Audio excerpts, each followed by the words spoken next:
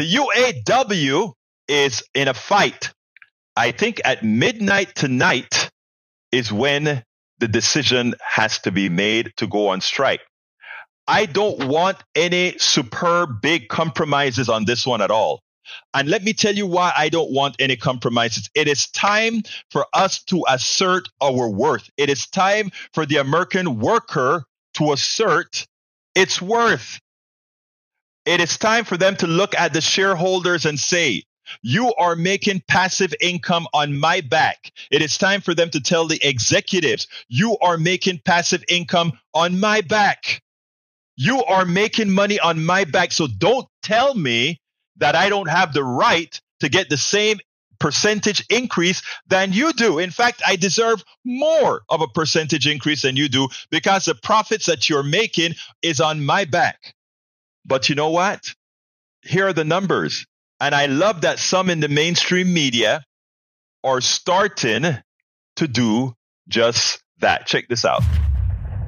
Brian, lay out what the UAW wants and what the auto companies are offering. Yeah, well, for what it's worth, the numbers that we've seen right here, again, they're asking for a 46% wage bump compounded over the next 4 years. The best offer that we're aware of, talks are still ongoing, so this could be changing by the minute, is a 20% wage bump. But one thing I want to zone in on is why such a big number that they're asking for, and it gets at exactly what you were talking about. We've heard a lot of reference points from the UAW about how automakers are making less than the average American. The yellow line is the overall average hourly wage of $33.82 an hour. The average motor vehicle and parts worker, according to the government, is only making $27.99. Important to caveat that this is both union and non-union. But again, another talking point is also how much the CEOs are making. Here's the change since the last UAW agreement with the big three automakers, which was in 2019. CEO pay over that time went up by 32.5%. The median worker for that company, 2.8%. At Ford, 18%, a little bit closer, the median worker making over 16%. And at Stellantis, which is the maker of Chrysler, we don't have the data because they're based in Amsterdam, but the CEO pay ratio, how much more the CEO gets paid relative to the regular worker,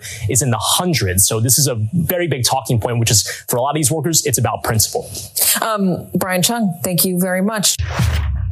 And that is what we have to come to the realization. They're always asking the average American worker, hold back, hold back, hold back. We can't afford it. We can't afford it. Yet the shareholders who are doing nothing, they're not putting their life at risk. They're not putting their limbs at risk. They're not putting, the only thing they put at risk is their capital. And the risk that they take is maybe they'll lose some, maybe not, right? But you put your life at risk. You do the work. And they sit their butts down at their lake home, at their whatever. And so for those who are going to tell me, oh, but a lot of retirements invest in this as well.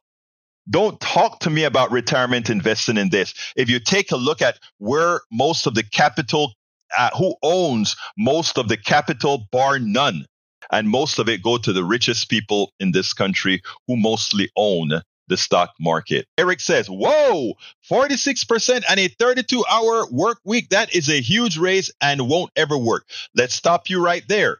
Was it a huge rate when the CEOs made a 40% raise, and not only a 40% raise, but bonuses and all of that? Was it a big steal when all these people that don't work, just own shares? Isn't it excessive that they're making money for doing nothing? We have to start asserting our worth. I wrote an article a while back titled Assert. It was my first article to go viral. Assert your worth. We spend a lot of time deconstructing the news, trying to parse it into a form that everybody can understand. We try to find those little nitpicks where it flies above the fray, etc. If you really like these videos that we do, I want to ask a big favor. Please go ahead. Number one, subscribe to our channel. And number two, please join if you can. Thank you so kindly for watching. Keep watching. Please remember to share. We must populate the entire internet with our progressive message, a message that we know is what most Americans say that they want. So help us, please join.